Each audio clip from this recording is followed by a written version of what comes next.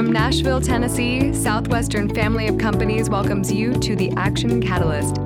Each week, we share insights and inspiration from movers and shakers in the world of business. Our goal is to help you increase your self-discipline, overcome procrastination, and help you to take action on all the things that really matter.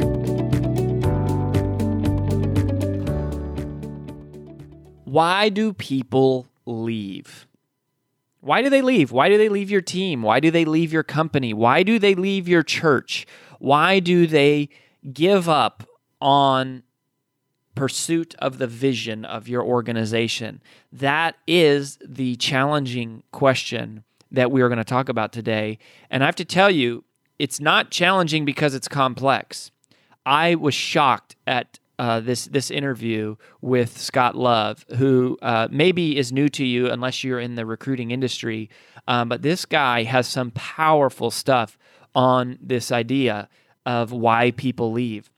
The part that is challenging, and if you're a leader, you need to prepare yourself to hear this, is really getting in tune to how maybe what you're doing or not doing is connected to why people are leaving. So it's a fabulous show. You're going to love it. If you're a leader, if you have leaders on your team, this is a must listen to for them. So I would encourage you to share this episode with anybody you know who is in leadership of any type of organization at all. So I think you're going to enjoy it. Tune in. We're bringing the heat. We're bringing the value like always. Thank you for being here. We'll get started just after this message. This episode is sponsored by Southwestern Coaching. Southwestern Coaching has helped over 11,000 people increase their incomes by over 25% on average. As a successful salesperson, you know the importance of increasing your sales, but sometimes you might just need a little extra push and accountability to meet your goals and grow your business. Southwestern Coaching will help you increase your income through one-on-one sales and leadership coaching tailored specifically to your needs. Together, we will elevate sales. To schedule your free one-on-one business action planning session with a Southwestern coach, go to www.southwesternconsulting.com/action catalyst. His name is Scott Love, and one of the reasons that I brought him on here, he's an author and a speaker, and his expertise is specifically on the topic of employee loyalty. But one of the reasons why Scott has really impressed me, and I've become friends with him, is because he is a practitioner. And that, as you know, is in our creed at Southwestern Consulting, as we are practitioners of what we preach. And we're practitioners first, and we're teachers, consultants second. And he is an example of one of those guys. He, for over 2 decades, has been in high-level headhunting. And he's worked with CEOs, executives, international law firms. And what has happened, not only has he become a top producer in that industry, he's developed a large following. He formerly had a training business that was just teaching recruiting. And now he's really focusing in on his expertise of employee loyalty. And his book is called Why They Follow: How to Lead with Positive Influence. And so what we're talking about is retention. How do we keep people from leaving or from being recruited away? And so it's kind of like learning from Robin Hood here a little bit, what some of the tricks of the trade are. So Scott, welcome to the show. I appreciate it, man. It's great to be a guest on your podcast. Oh yeah, well, and it's good to return the favor.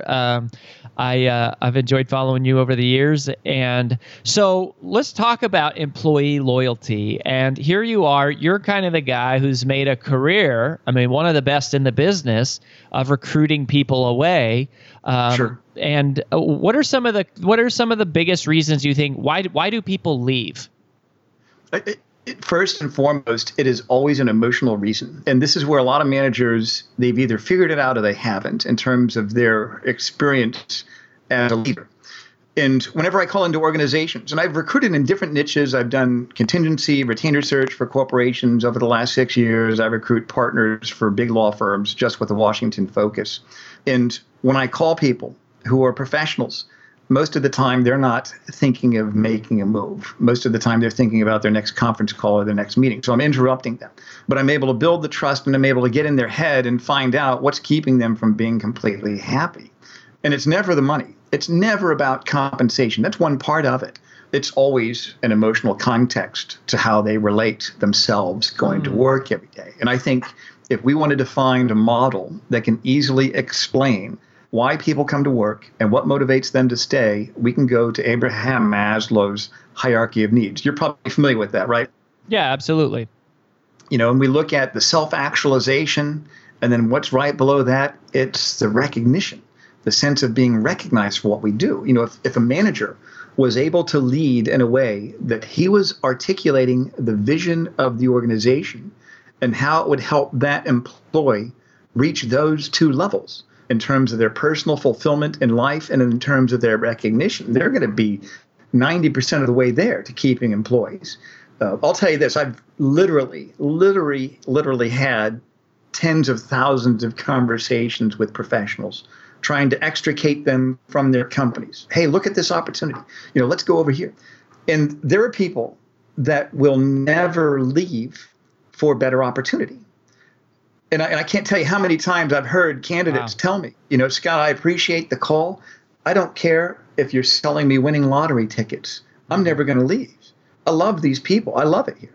And it goes back to what I mentioned. It's the emotion. So the key is to get a manager to lead in a way that their employee connects meaning to work and loyalty to that manager and even to that institution. It's more personal than it is to the institution. So let me ask you about this. Yeah, so absolutely. This is so like I don't know if I've ever done an interview with somebody that got to the heart of an issue so quickly as we just did. And I am 100% on board with that idea, because I think most leaders, when they think of vision, it's like, okay, I'm going to talk about the vision. This is where we're going as a company. But the part that they miss is connecting that global corporate vision to the individual vision of each person on the team. So how do they do that? It's one at a time. I had an interesting experience. When I was on active duty, I was third in command of a Navy ship in Norfolk, Virginia. I was on my way of getting medically separated. It was for migraine headaches. They were debilitating. Long story short, is just because my spine was out of alignment from a sports injury at the academy. That's all it was. But so I was getting medically separated, and they said, well, the next year and a half, it's going to take a while. You're going to have to go to your shore duty tour early. And I was in the right place at the right time, and I got to be a leadership trainer at the world's largest naval base. This is in the early 90s. And at that time, the Navy had an initiative called Total Quality Leadership. It was a spin-off of W. Edwards Deming's concepts of total quality management.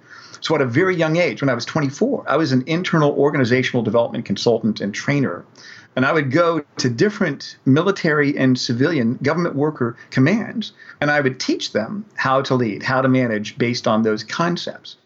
And one of those key concepts is to create an environment that allows those people at the field level to feel safe to bring problems up the chain.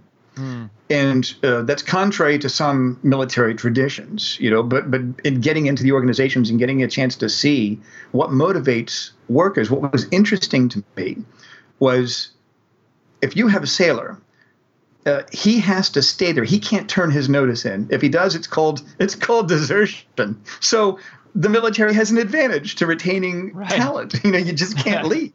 Right. But somebody that's a government worker can. And what was interesting was the people, and I live in Washington, so a lot of my friends are professionals devoted to a lifelong of government service. And I would see people, especially lower level people that were working for the government. This is interesting. I saw that they were motivated to do a very good job. When I was able to get in their heads and structure things and ask questions and lead focus groups, I saw that they really wanted to do a good job and they wanted to improve. And what was interesting was that the more they worked, the harder they worked, the more effective they were, the more their pay stayed the same. It had nothing to do with compensation. And that was when I realized that it's all about the emotion.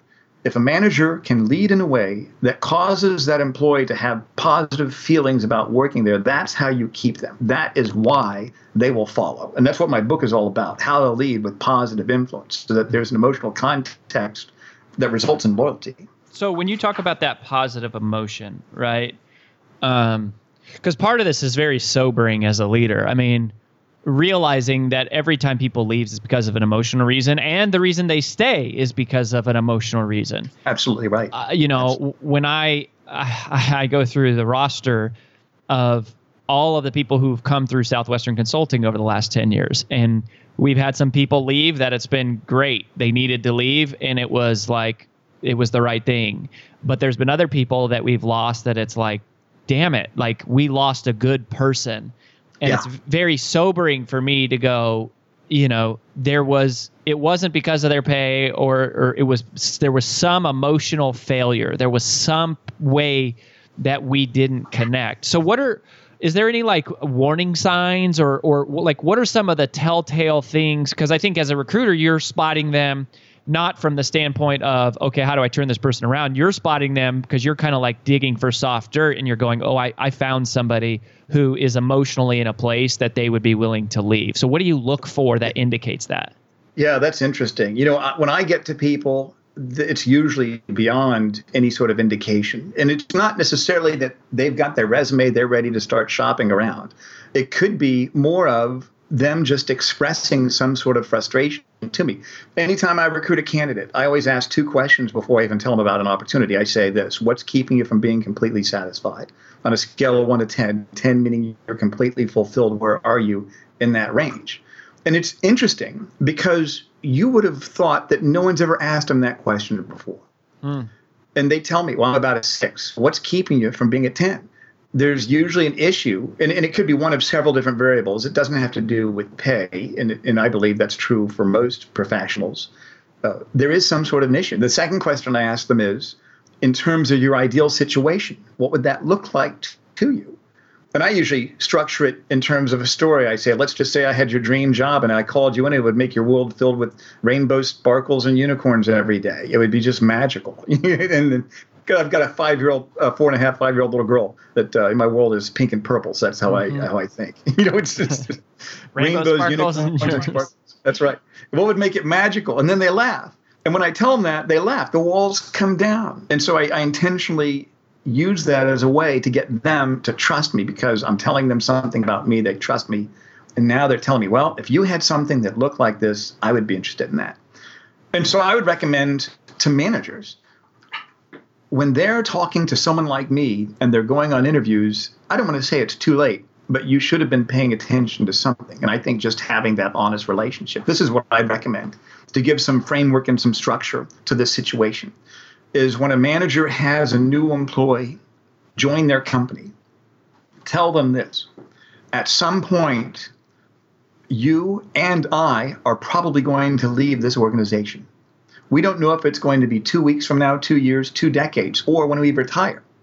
So let's just make a deal.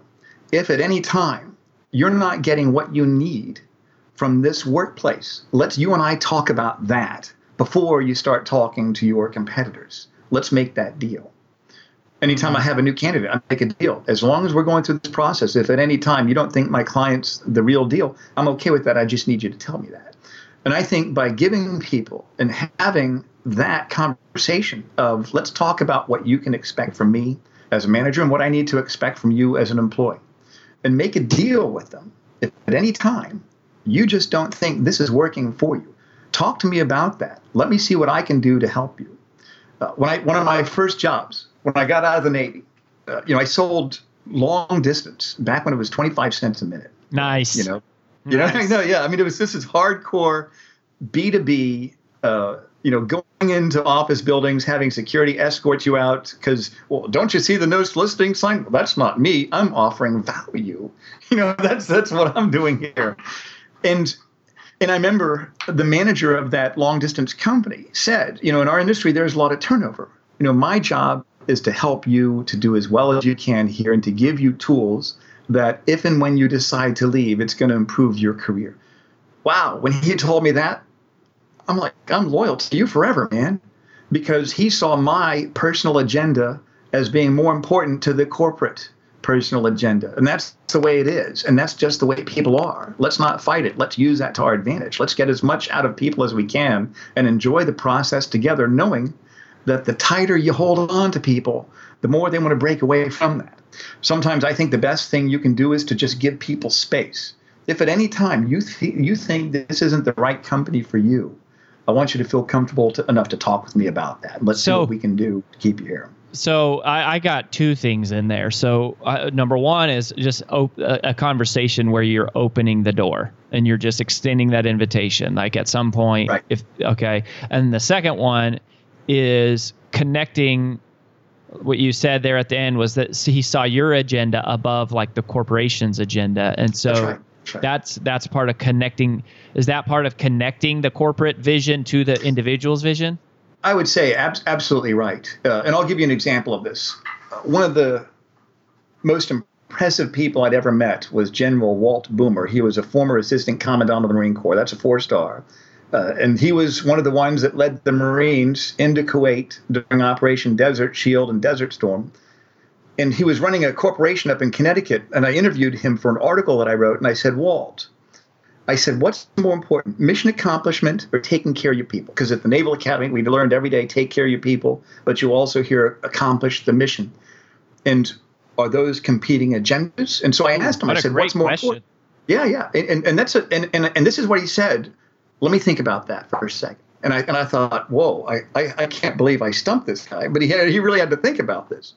And he said, taking care of your people. As long as you've got the right people in place, they will accomplish the mission.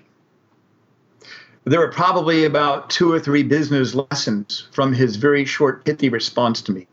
As long as you've got the right people in place, you take care of them, they're going to accomplish the mission. That's what it's all about. Mm-hmm. Yeah, amen. My wife is a big fan. She always talks about how people don't leave companies, people leave people.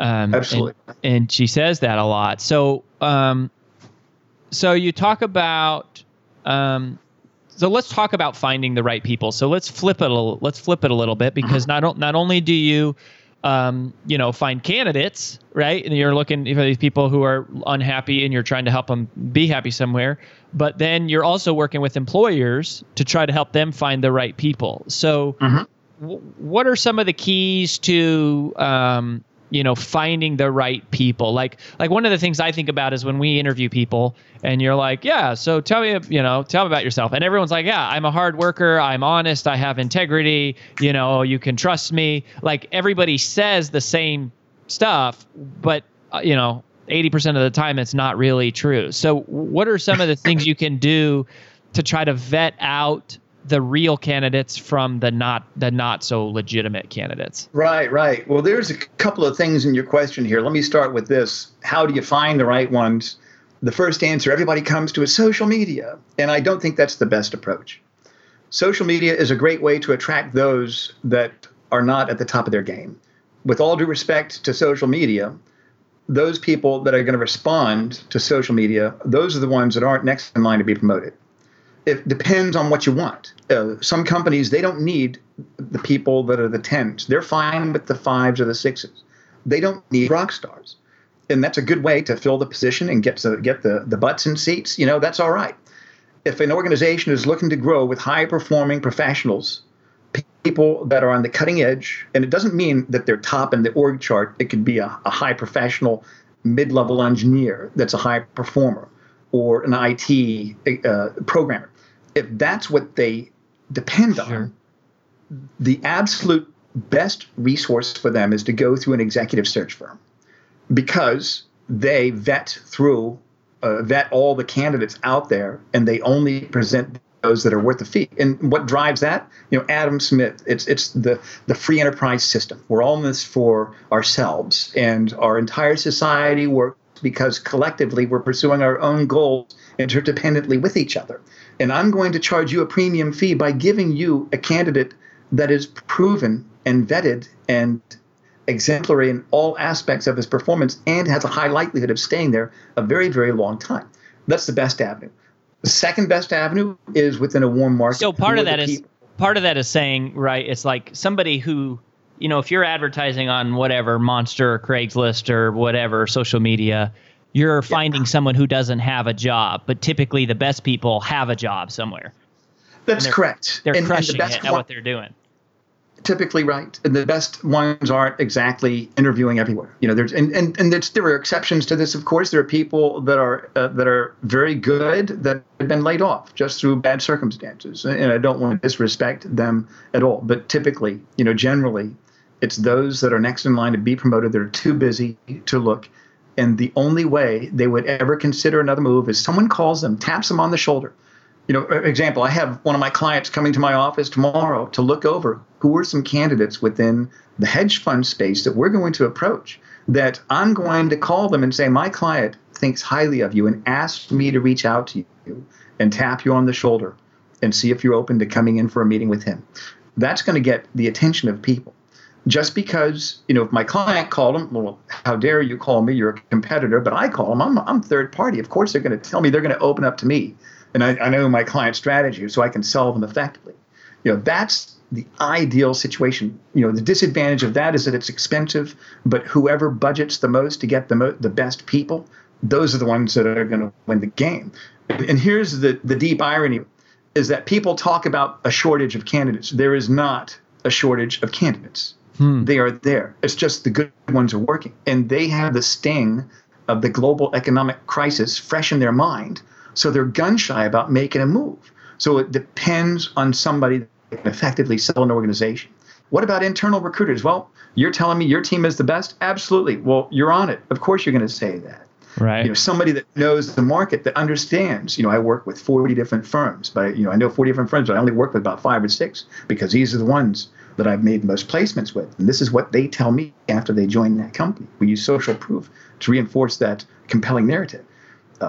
So I'd say if an organization, if they just don't have a budget, they can go through their warm market and use their employees as a good way to open up the dialogue with those people that typically aren't looking. But that's what you asked is $1 million question. How do we get the best candidates and not have to pay a whole lot? It's that's tough to do.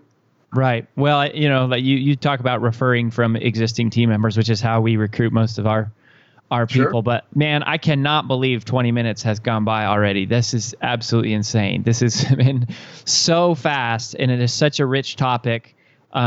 Fortunately, if you want more, you can get Scott's book. It's called Why They Follow: How to Lead with Positive Influence. As you can tell, he's playing both sides of it, and he's living in that world. And he's really good at it, and he trains on it. And you can go to scottlove.com. Is that where people should go, Scott? Yeah, that's correct. They can find it there. They can find the book on Amazon. And I've even got some other resources on my website as well. That's great. Well, buddy, thank you for that.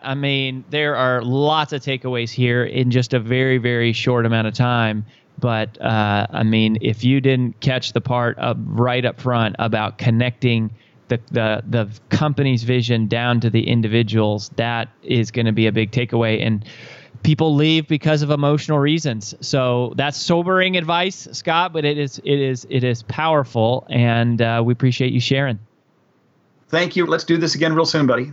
All right. It sounds good, my friend. All the best. Thank you.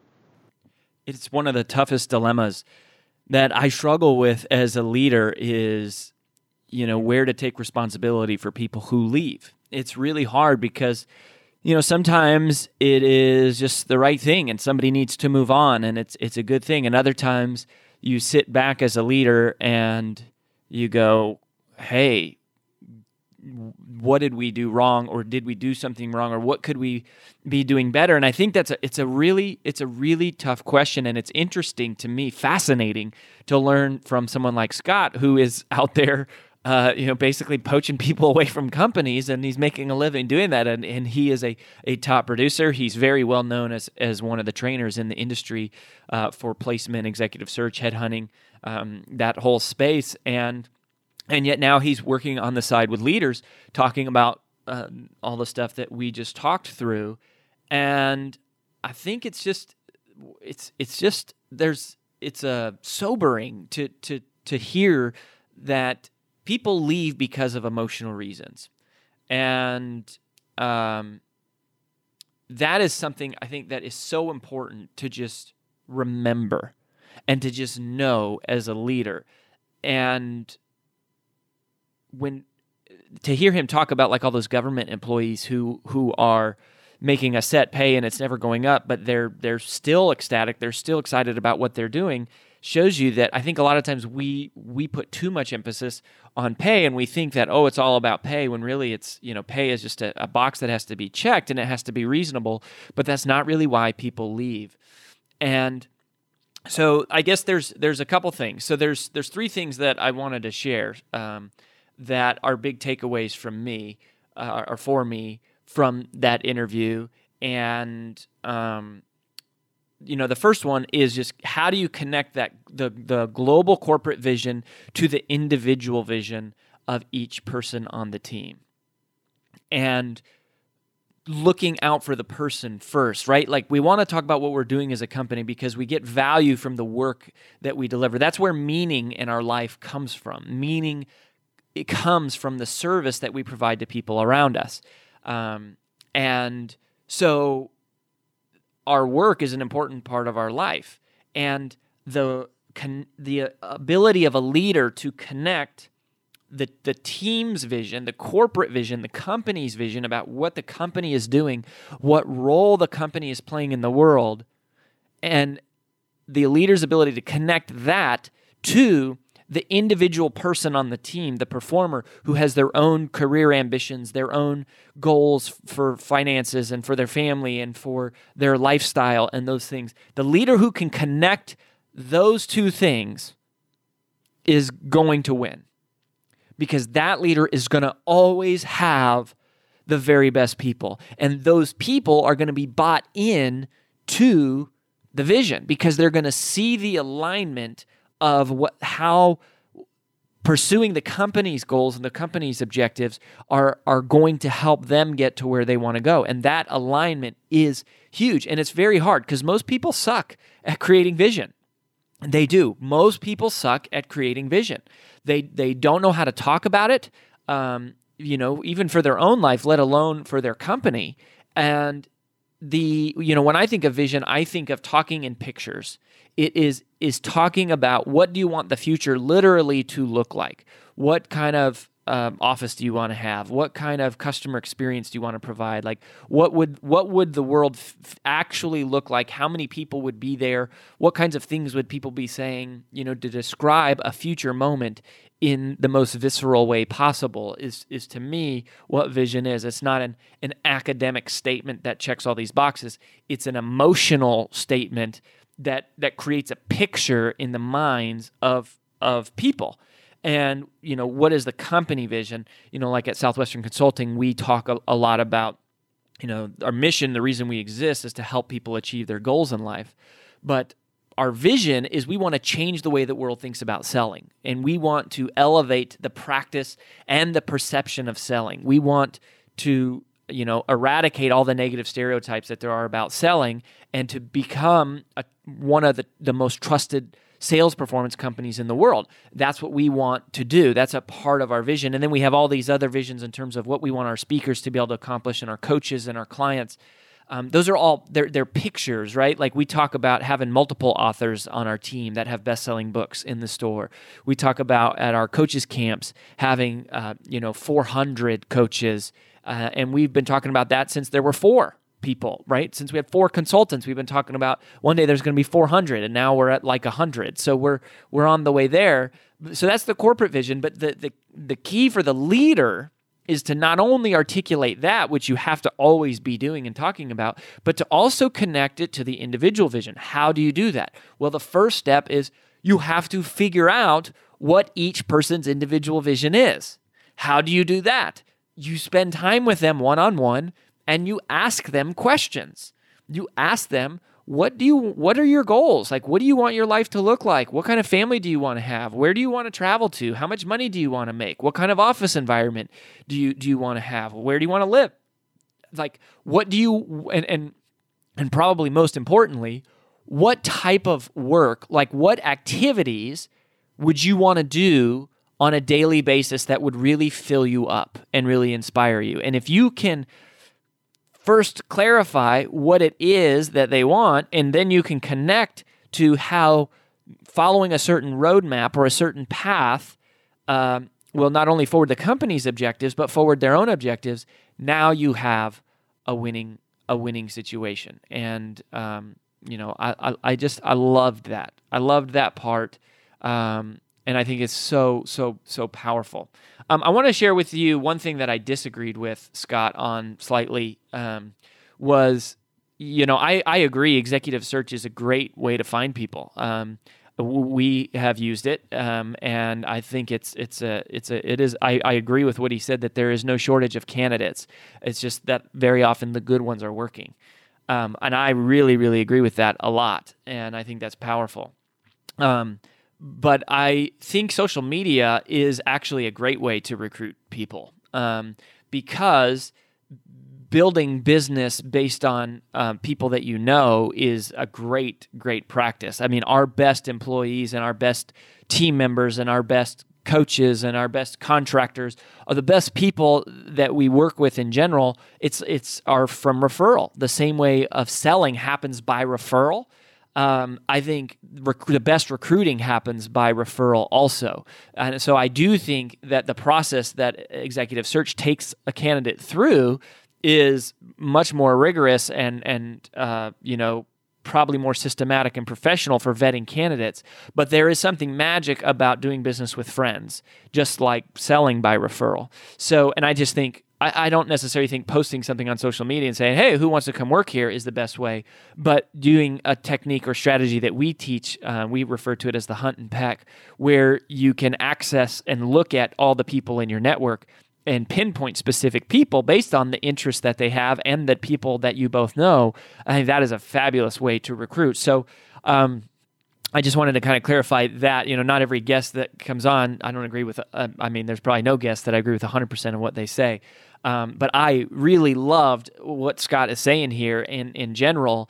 That's just one sort of technical thing that, and I agree with the executive search part. So, but the next thing, so there were, I said there were three big things that I took away from Scott. So the first one is connecting that global corporate vision to the individual vision. The second thing that was so powerful to me was the interview with the 4-star general. What a great question. Is it accomplishing the mission that matters, or is it taking care of your people? Like, if those become competing interests, which one takes priority?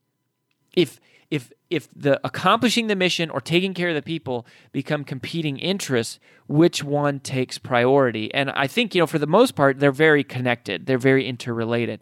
But to have a 4-star general say it's taking care of your people, it also reminds me of the book Leaders Eat Last by Simon Sinek, which, if you haven't read, is just a fabulous book. I'm a huge fan of Simon Sinek. I've seen him speak multiple times, and I think that the stuff he teaches on leadership is just very rich. And Simon talks in that book about how in the military, all the officers, without any sort of stated, there's no code, there's no written or documented procedure. It's just a stated thing that officers eat last. They let everyone else go first, and it's like become this part. I believe it's the Marines. Sorry, I'm not completely 100% on the details of it, but the concept has really been powerful for me. Is that all the officers let all the soldiers eat first, and it's like this unspoken signal or commitment that we take care of our people, and that is so powerful, right? Now, at some point, if the company doesn't survive, it's not able to take care of anybody. But in general, to the point that the company is able to survive, what is a company other than the collection of the people? It's not the company that comes first, it's the people that comes first, and people give life to the company. And yet, the company gives life to the people, so it's this symbiotic relationship. So I just thought that was an unexpected answer, even from a 4-star general. But regardless, regardless of if it's company first, people first, I think people. It's all about people, right? People are the company. People are the vision. People are the future, and we have to take care of them, and we have to prioritize them, and that's huge. The third thing and the final thing that really just resonated with me, and I've already touched on this a little bit, is that people are emotional. People are emotional. Just like in selling, selling is a transference of emotion. It's the same with leadership and recruiting, is that people buy emotionally, they stay emotionally, they commit emotionally, and then they leave emotionally. And that doesn't necessarily mean when everybody leaves that it's your fault as a leader. Like sometimes they leave for emotional reasons that are beyond the extent of the company, right? Sometimes they leave for emotional reasons that are just divergent with the company, and that's really okay. But knowing and having clarity about the idea that there is something emotional that is causing this person to leave. It's not logical. It's not just a logical thing. There is some emotional dissatisfaction, and getting really clear about that, I think, will empower us. At least for me as a leader, this is really locking in my mind something that I think is valuable. And also, great leadership is about moving people emotionally. Right? It's not, you don't lead people logically. You lead them emotionally. When the reason vision and all that stuff matters is because it creates an emotion inside of people that moves them to take action. It creates this mission for everybody to dedicate their time and their energy and their life to. You're activating people's emotions. You're not laying out logically. I mean, there's room for logic. There's need for logic. You need to have a plan and structure, but that's not why people stay, and it's not how people win. It's emotion that moves people to action. It's emotion that wins. And if you have the ability to move people emotionally, then you have the ability to lead, to be a great leader, to inspire. The word inspire means literally to breathe life into. It's actually a biblical term, and right, it's the way that God inspired the creation of man. He breathed life into us, and that is what leadership is. It's inspiration. It's inspiring. It's breathing life into people, moving them to emotionally. And if you can do that, if that's the only thing that you can do, and just be mindful of the emotional, if you have emotional sensitivity, if you have emotional intelligence, if you're tuned in to what is going on with your people emotionally, then you're always going to be a great leader. If you're only worried about logic and are they doing what they're supposed to do, and are they meeting their expectations, and are they checking the boxes, and are they following protocol, and are they following procedure, right? There's value to that. I kind of think of that as management, and sometimes management gets a bad name, and it shouldn't, because there's a lot of value to that. But that's not what leadership is. Leadership is the person, and if you can take care of the person, you're going to always win. It's kind of like Maya Angelou once said. It's one of her famous quotes, one of probably the all-time famous quotes in general. She said, "People don't remember what you said. All they remember is how you made them feel." People remember how you make them feel. That's it. So when you have an argument with somebody, it doesn't matter if you were right or wrong. All that matters is how you left that person feeling, right? Like when you're selling to somebody, it's not about what you say, it's about how you made them feel. And it's certainly when you are leading somebody, when somebody entrusts you with their life and they say, "Here I am to dedicate hours and time and commitment and my intelligence and my work ethic and my time and just my skills. Here I am to be in service of this." When somebody entrusts you with that as a leader, it doesn't matter what you teach them how to do. What matters is, how did you make them feel? That's it. At the end of the day, how did you make them feel? And if you make people feel cared for, if you make people feel loved, if you make people feel appreciated, if you make people feel looked after, then those people will feel led, and those people will follow you. And that is the call of a great leader. So go out and move people emotionally, care for them, be sensitive and mindful of how you make them feel. Well, that about wraps up the Action Catalyst podcast for this week. If you haven't yet, please log in to whatever your favorite medium is to listen to the show and both rate this podcast and leave a comment, as that helps new prospective listeners determine if the show's really a good fit for them. If you enjoy this podcast, please make sure to subscribe, leave a review, and screenshot this episode to share with your friends on social media. Make sure to follow us on Facebook and Instagram at Action Catalyst, and subscribe to our video podcast on YouTube. Thanks for listening.